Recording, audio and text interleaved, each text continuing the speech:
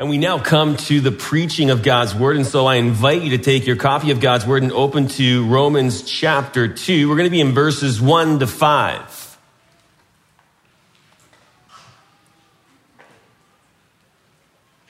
And as we saw last time, I think it can be said that the moral fabric of our society is coming apart at the seams.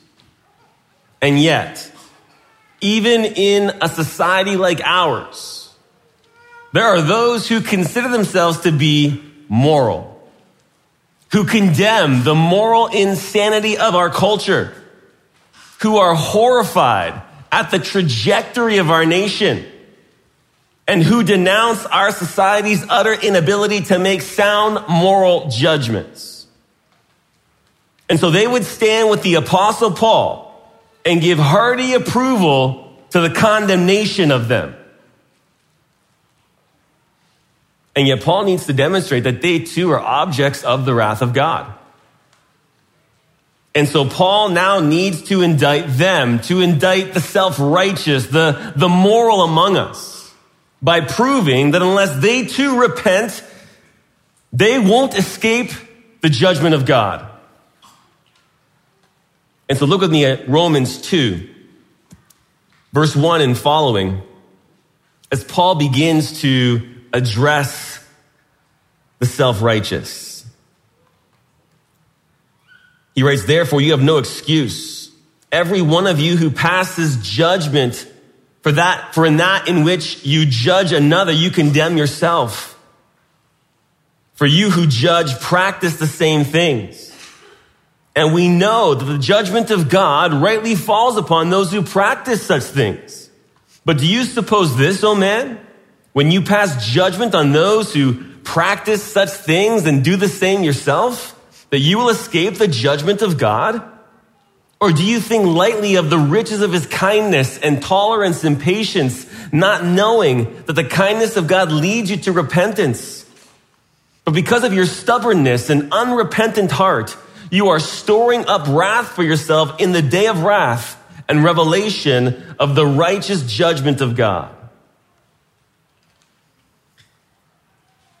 As Paul sets forth the gospel of God, he needs to establish two realities.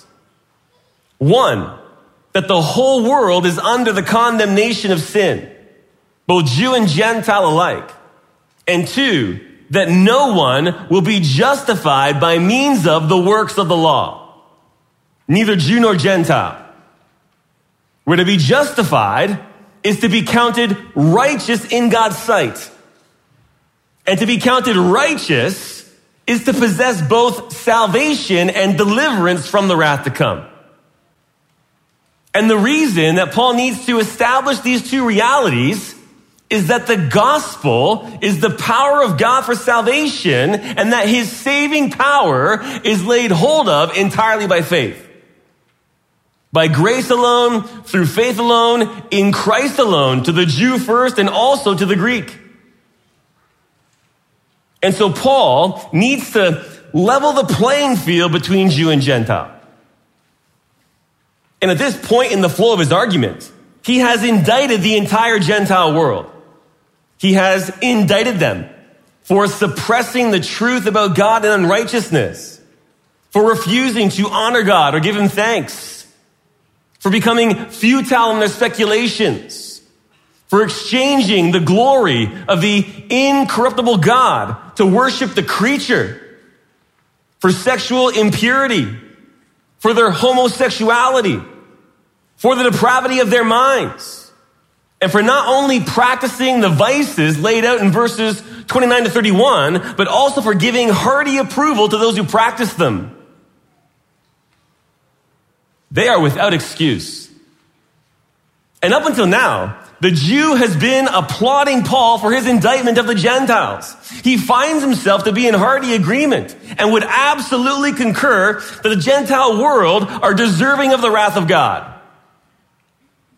And so Paul now needs to indict the Jew to prove that his position is no better and that he too is under the judgment of God. And that's what Paul does from Romans 2:1 all the way to the end of Romans 3:8. He turns his gaze to the Jew and begins to dismantle his self-righteousness. And you see a similar approach taken by the prophet Amos. Because after pronouncing judgment on the nations in connection with the day of the Lord, the prophet Amos turns his attention to Israel and effectively asks them, do you think you will fare better in that day? And goes on to declare that the day of the Lord will be a day of judgment for them too. And yet, how do we know that Paul has turned his attention specifically to the Jew at this point? Well, Paul actually names his audience in verse 17 where he says, but if you bear the name Jew. So Paul names his opponent in verse 17. But it's also apparent leading up to that. In verse 11, he writes, for there is no partiality with God. And he does so on the heels of declaring that God's judgment is to the Jew first and also to the Greek. And in verses 12 to 16, Paul makes the point that it isn't the hearers of the law who will be justified, it's the doers of the law who will be. Identifying the Jew as one who merely hears the law, since he's incapable of doing the law apart from the enabling power of the Spirit. And so Paul definitely has the Jew in mind throughout this section. And yet, though that be true, Paul's language here is elastic enough to not only indict the unbelieving Jew, but to also indict anyone trusting in their own moral standing. To the extent that Romans 2:1-5 condemns any and all self-righteousness, where self-righteousness is believing that you are righteous enough in yourself to warrant acceptance with God. And so these verses both expose and condemn all self-righteousness. And we want to come under the full weight of them.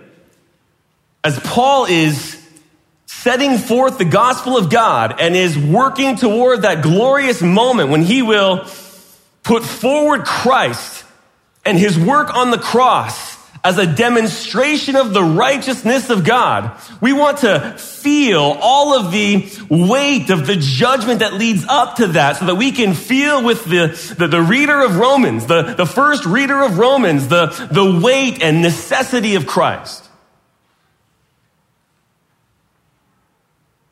We want to ensure that there are none among us trusting in their own righteousness. And so we're going to see 5 features of self-righteousness. 5 features of self-righteousness. In the hopes that each one of us here would be open and laid bare before God, where we would know that self-righteousness is no righteousness at all. And where we would then look to God for the only righteousness that saves, the very righteousness that only he supplies. And the first feature is this: the condemnation of self-righteousness. The condemnation of self-righteousness. Look at verse 1. Paul writes, therefore, you have no excuse, every one of you who passes judgment. For in that in which you judge another, you condemn yourself. For you who practice, for you who judge, practice the same things. Now you'll note that verse 1 begins with therefore.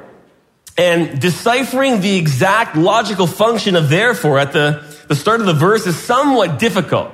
But the idea seems to be this: that in the same way that the Gentile is without excuse, not only knowing that God is, but also knowing the ordinance of God, verse 32, so too are you without excuse.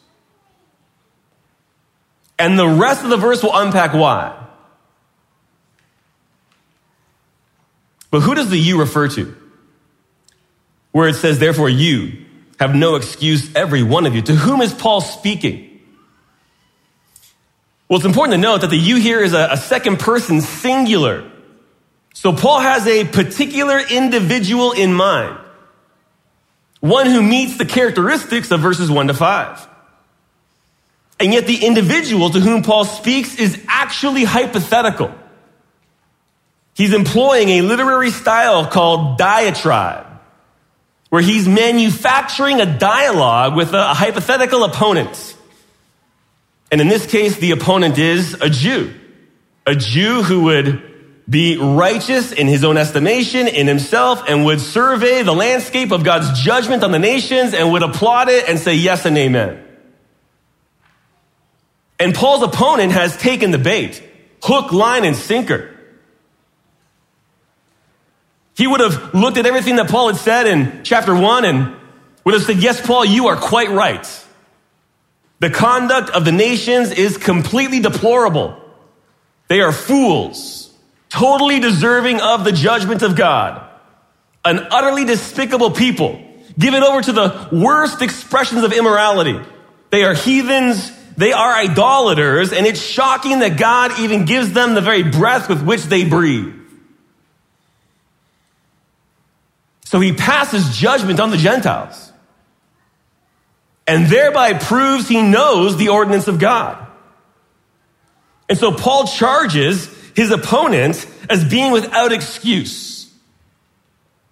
And the reason he's without excuse is expressed in the middle of the verse, where it says there, for in that which you judge another, you condemn yourself. So it's by virtue of passing judgment on another that this hypothetical opponent ends up indicting themselves. To condemn yourself is to pronounce a sentence of guilt on yourself. And so again, by assuming the seat of judgment and passing judgment on others, you inadvertently sentence yourself. And really, this is a reiteration of what Jesus teaches elsewhere with respect to hypocritical and self-righteous judgment, in that by your standard of measure, it will be measured to you, Matthew 7, verse 2. That your judgment of others will actually contribute to the judgment that you receive. Will even contribute to the standard by which you will be judged.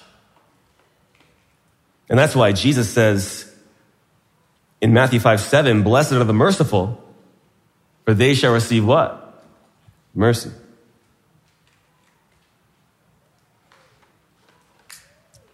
But you say, well, how can it be that by judging another, you condemn yourself? Well, look at the end of verse 1. It says, for you who judge, practice the same things. Which is to say that you practice the same things that you condemn in others. And that's why you're without excuse. So there's hypocrisy here. There's identifying what is evil and wrong in others while practicing the same things. And just consider the comparison between the individuals of verse 32 in chapter 1 and Paul's opponent here in verse 1. There's a stunning contrast. Both know the ordinance of God. Both violate the ordinance of God. The difference is that one violates God's ordinance while giving hearty approval to those who do likewise, and the other violates the same ordinance while passing judgment on those who do. And so that's what it looks like to put the reprobate and the moralist side by side. Both violate the ordinance of God. Both obviously know the ordinance of God. One gives hearty approval to those who practice the same things, and the other indicts them for it. One fans the flames of immorality. The other is a hypocrite condemning the very thing that he does himself. Neither one is very pretty.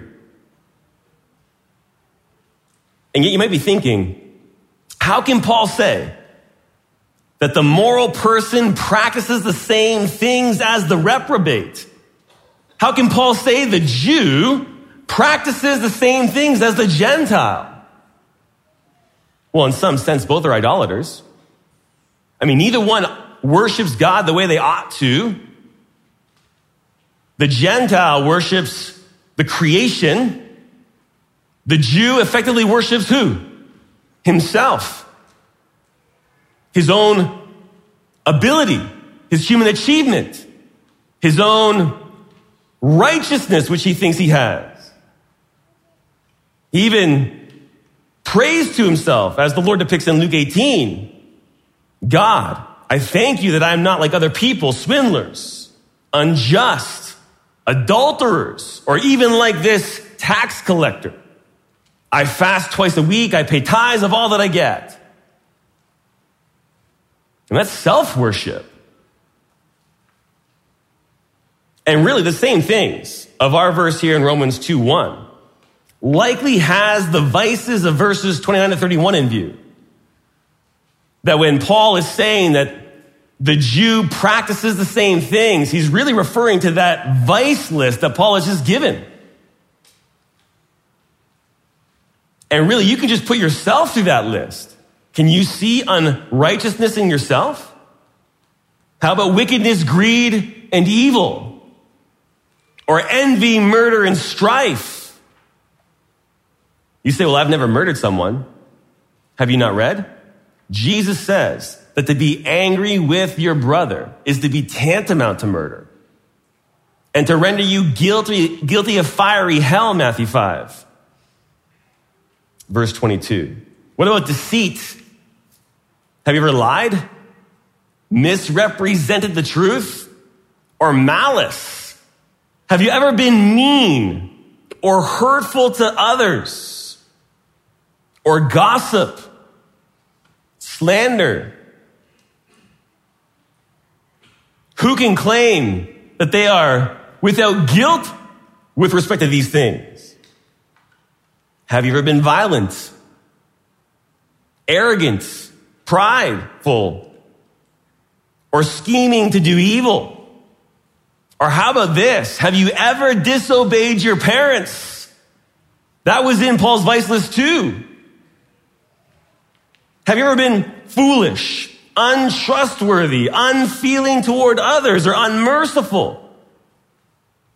The fact of the matter is that all of us have sinned and fall short of God's glory. And if that's the case, what's Paul's opponent doing here? He's banking on the fact that though he may be guilty of the same things, he's guilty to a lesser degree. That though he may be sinful, he isn't as sinful. Or he's counting on receiving a more lenient judgment. That because he has something going for himself, God's judgment isn't going to fall to him the same way. And so Paul needs to move this diatribe along. And that leads us to the second feature of self-righteousness. And it's this: the affirmation of self-righteousness. The affirmation of self-righteousness. Look at verse 2. It says, and we know that the judgment of God rightly falls upon those who practice such things. And notice what Paul has done here. He employs the pronoun we. So he's making an affirmation that both he and his opponent would be in agreement on. That God's judgment is just, and that those who practice the sins of Romans 1 are worthy of his judgment. And that God's judgment is just is expressed throughout the Old Testament, and in particular in the Psalms. Listen to Psalm 9 and verse 4. It says, for you have maintained my just cause. You have sat on the throne judging righteously. In Psalm 9:7, but the Lord abides forever. He has established his throne for judgment. And then Psalm 9 and verse 8, and he will judge the world in righteousness. He will execute judgment for the peoples with equity. These are claims that God's judgment is just. Listen to Psalm 96:11 and following. It says this: let the heavens be glad, and let the earth rejoice. Let the sea roar and all it contains. Let the field exult and all that is in it. Then all the trees of the forest will sing for joy before the Lord, for he is coming. For he is coming to judge the earth. He will judge the world in righteousness and the peoples in his faithfulness. And then similarly, Psalm 98, verse 7 and following, let the sea roar and all it contains, the world and those who dwell in it. Let the rivers clap their hands. Let the mountains sing together for joy before the Lord, for he is coming to judge the earth. He will judge the world with righteousness and the peoples with equity. And so Paul's opponent would be in full agreement. Yes, God's judgment is just. He is righteous in his judgment. The judgment of God rightly falls upon those who practice such things. And yet that wording there that says rightly falls is literally according to truth. So this is saying that the judgment of God is according to the truth, or according to the facts as they are. And for the Jew, bound up in the truth is the fact that he belongs to the covenant people of God. And he believes that his privileged status renders him exempt from God's judgment. He either views himself to be less liable or as being entitled to mercy. But either way, he believes that God's judgment will fall differently to him. He's got a double standard. And Paul will go on to recognize that yes, the Jew has a covenant place. There is a privileged status, but he will demonstrate that that privilege actually renders them what? More accountable. He to whom much is given what? Much is required. And this is what self-righteousness does. It always views itself in the best possible light and will employ all kinds of justifications for why a person either will be or deserves to be treated differently. Even if those justifications aren't ever expressed outwardly, but only inwardly in the heart. I mean, just consider some of the ways that a person might claim to justify that they're exempt from God's judgment. They might appeal to their religious background and believe that they possess the right religious heritage and that they're exempt of God's judgment on account of that. Or maybe it's their ethnic background. They may believe that they have an ethnic heritage that affords to them some kind of privileged status in the eyes of God. Or maybe it's their family background. They believe they were born into the right family, and that by virtue of their familial status that they have something before God to claim. Could be their historical background. That something in their past, something in their history, whether corporately as a people or as an individual, like some great measure of suffering or something, garners some kind of acceptance with God, or garners his mercy to be toward them in a way that it's not toward others, garners partiality with God. Or maybe it's their political background.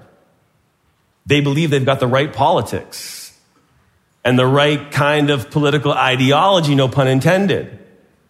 And they believe that their political ideology garners favor with God.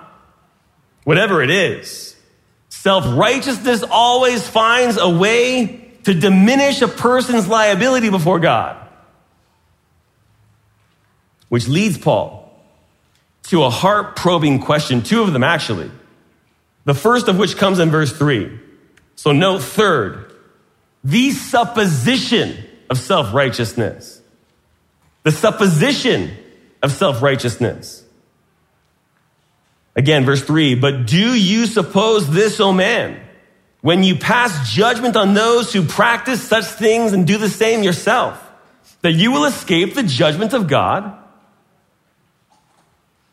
And implicitly he does.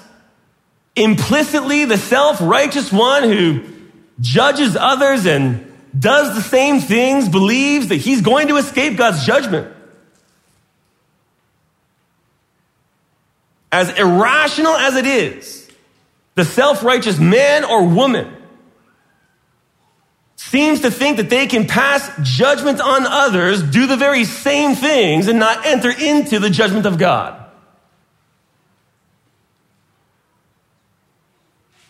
In fact, it's almost as if the self-righteous person believes that they're absolved of God's judgment by virtue of passing right judgment on others.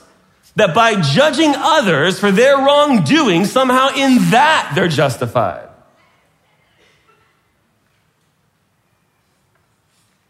And what Paul is doing here is he is setting the stage for the fact that no one is exempt from the judgment of God. No one. That it's appointed to men once to die, and then comes what? Judgment. Hebrews 9:27.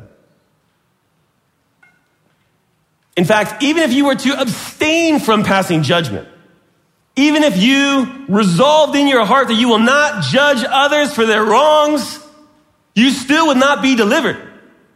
Because you would still have your own sin and unrighteousness before God. You would still be on the hook for your own violations of the holiness of God.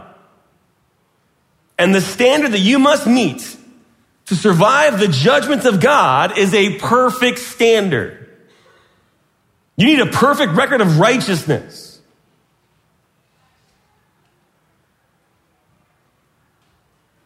Because as James 1:10 says, whoever keeps the whole law and yet stumbles at one point has become guilty of all. Rendering each one of us transgressors of the law. And when that judgment comes, you won't be able to appeal to anything in yourself. Not to your religion, not to your ethnicity, not to your family, not to your historicity, not to your politics, not to your covenant status, not to your church membership or your church attendance, or to your baptism, or to any other religious achievement. You can appeal to nothing in that moment before God at his judgment. The only features that will factor in are you, a perfect accounting of every violation of the law of God, and a perfect and holy judge.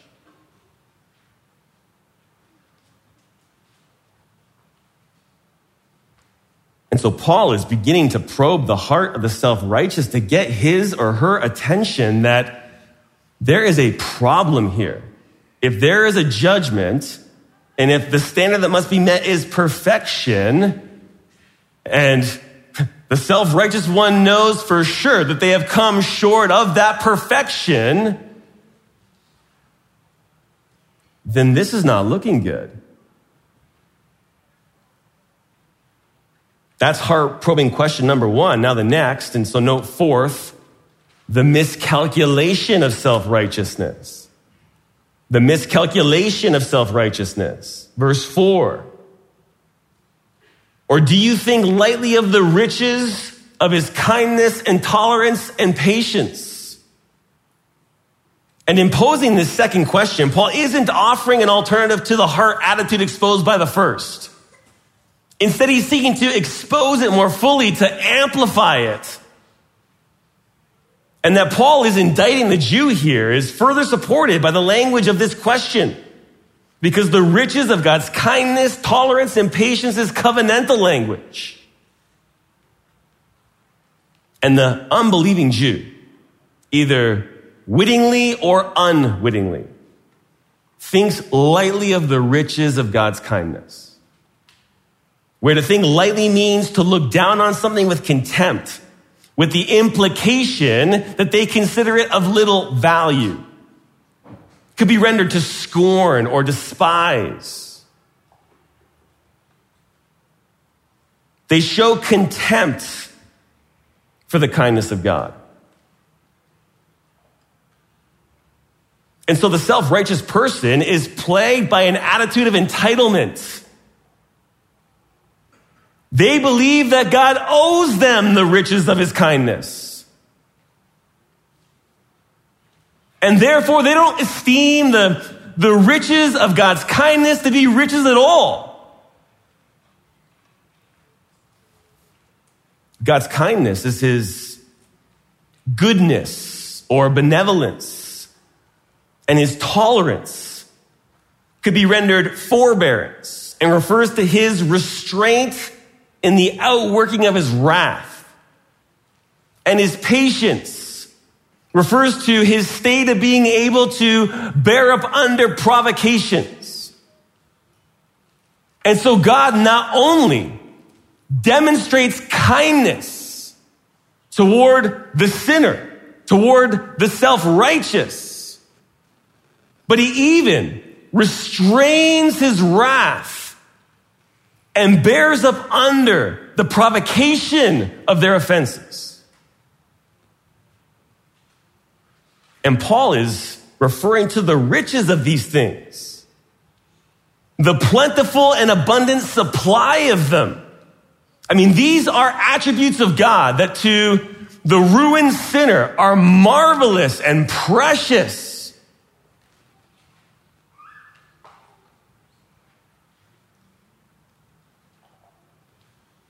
And yet to the self-righteous, these things aren't precious at all. The self-righteous act like God's indebted to them.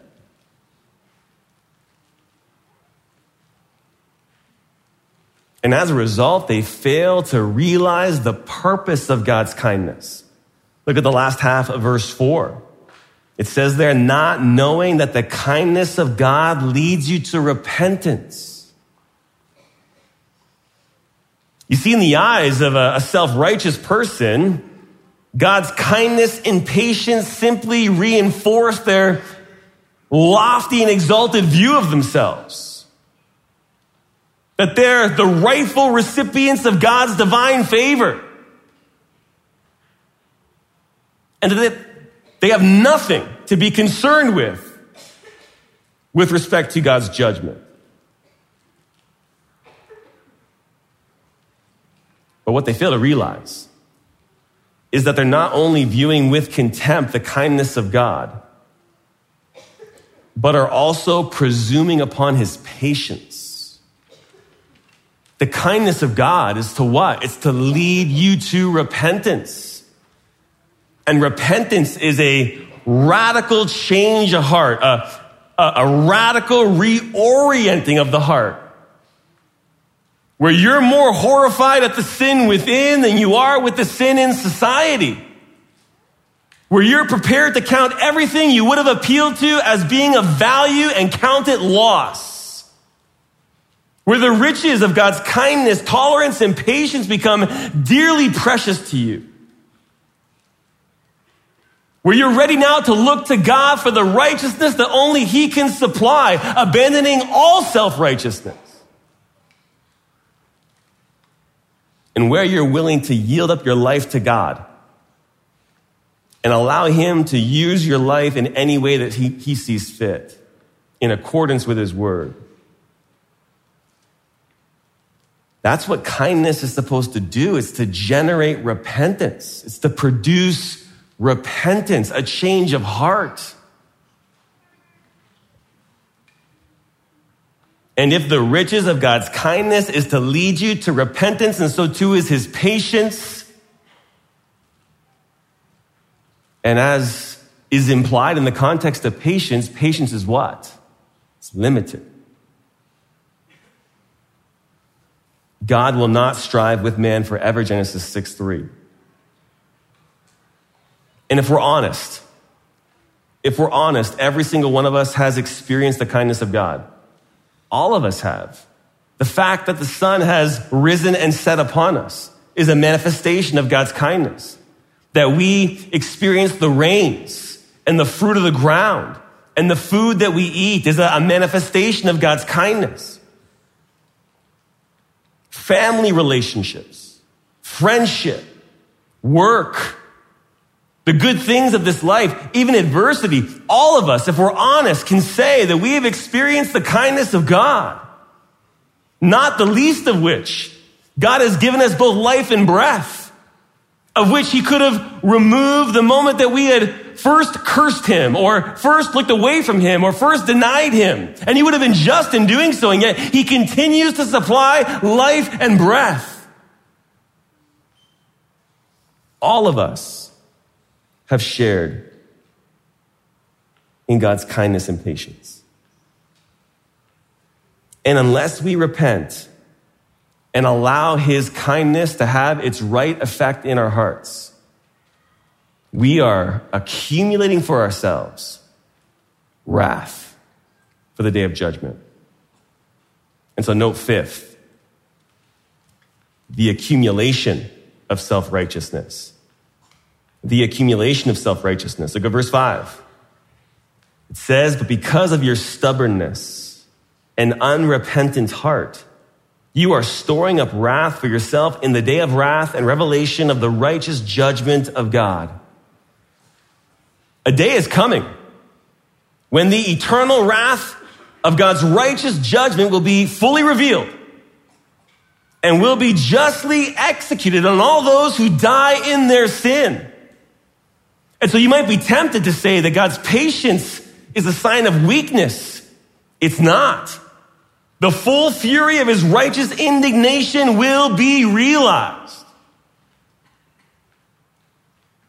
And in the meantime, should you persist in your self-righteousness, you are storing up wrath for yourself for that fateful day, accumulating for yourself a storehouse of eternal, unending wrath to be unleashed upon you in accord with God's perfect justice, to be experienced following the final judgment in the lake of fire.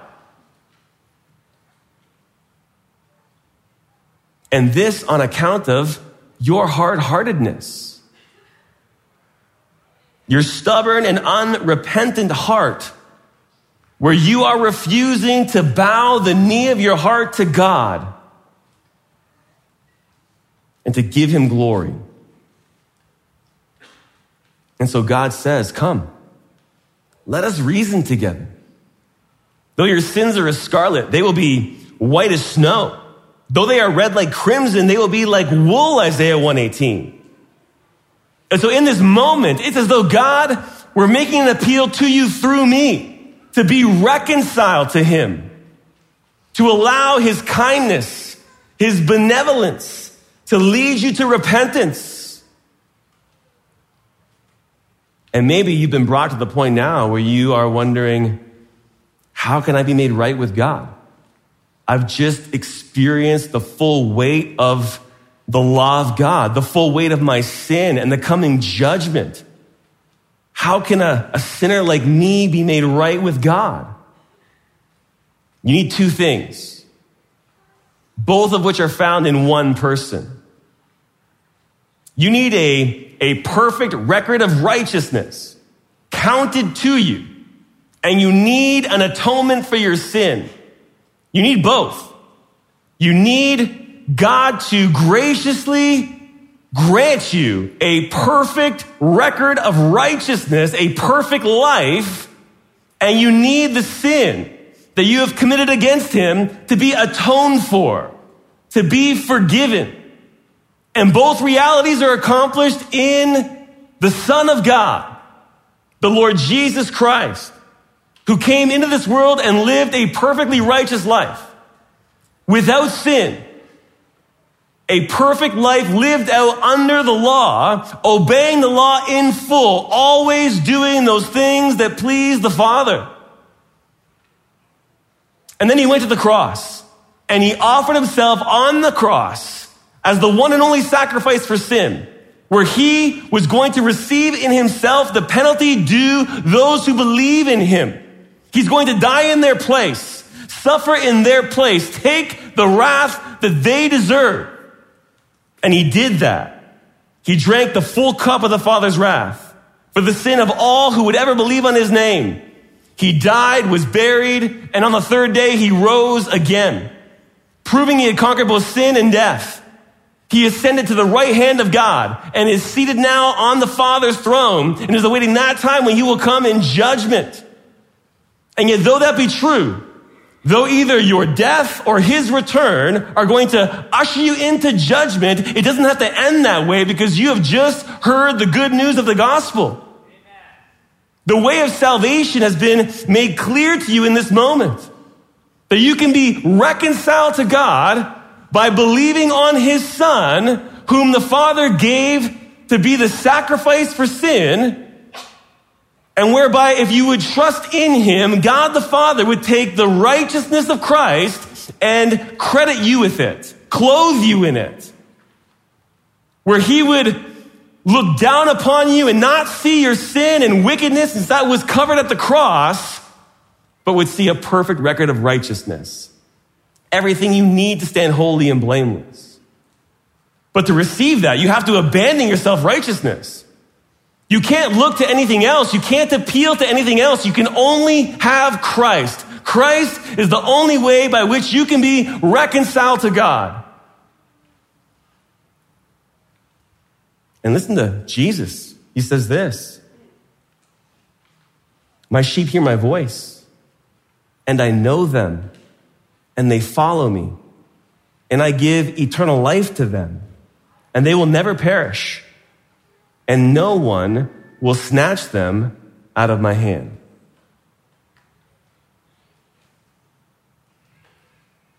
John 3:16 says this, "For God so loved the world that he gave his only begotten Son, that whoever believes in him shall not perish, but have eternal life."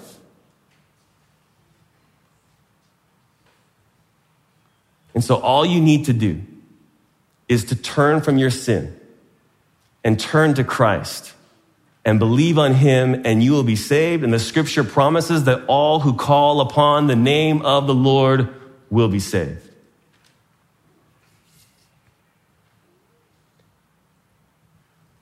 And so Paul has just shattered self-righteousness, condemned it, exposed it. Both the reprobate, the immoral person, the person who is clearly and evidently a sinner, as well as the self-righteous moralist who may be clean on the outside but is corrupt on the inside. Both are in the same predicament, and both need to be delivered from the judgment of God. Jesus told a parable, and he told it to those who trusted in themselves that they were righteous and viewed others with contempt. There were two men who went up into the temple to pray. One, a Pharisee, among the religious elite, the most fastidious keepers of the law, at least on the outside. The other, a tax collector, the lowest of the low, at the bottom of the barrel in Jewish culture and society. The Pharisee stood and was praying to himself, no less, "God, I thank you that I am not like other people, swindlers, unjust, adulterers, or even like this tax collector. I fast twice a week. I pay tithes of all that I get." That was his prayer in the temple to himself. But the tax collector, standing some distance away, wasn't even willing to lift his eyes up to heaven, but was beating his breast, saying, "God, be merciful to me, the sinner." And then Jesus said this, "I tell you, this man," referring to the tax collector, "went to his house justified rather than the other." And then he says this, For everyone who exalts himself will be humbled, but he who humbles himself will be exalted. And that's what this comes down to. The one who is self-righteous is exalting him or herself. And in the end, what? He or she will be humbled. And the one who humbles themselves now by acknowledging what is true about their condition and looks to Christ for salvation is the one who is humbled now, but will be what? Exalted later. And so this is the glory of the gospel. And Paul is going to continue to lay the foundation, building all the way to the end of chapter 3 when he will put forward Christ as the glorious demonstration of God's righteousness that he is. Where in Christ, God justly punished sin for all those who believe on his name. Amen? Amen. Let's pray together.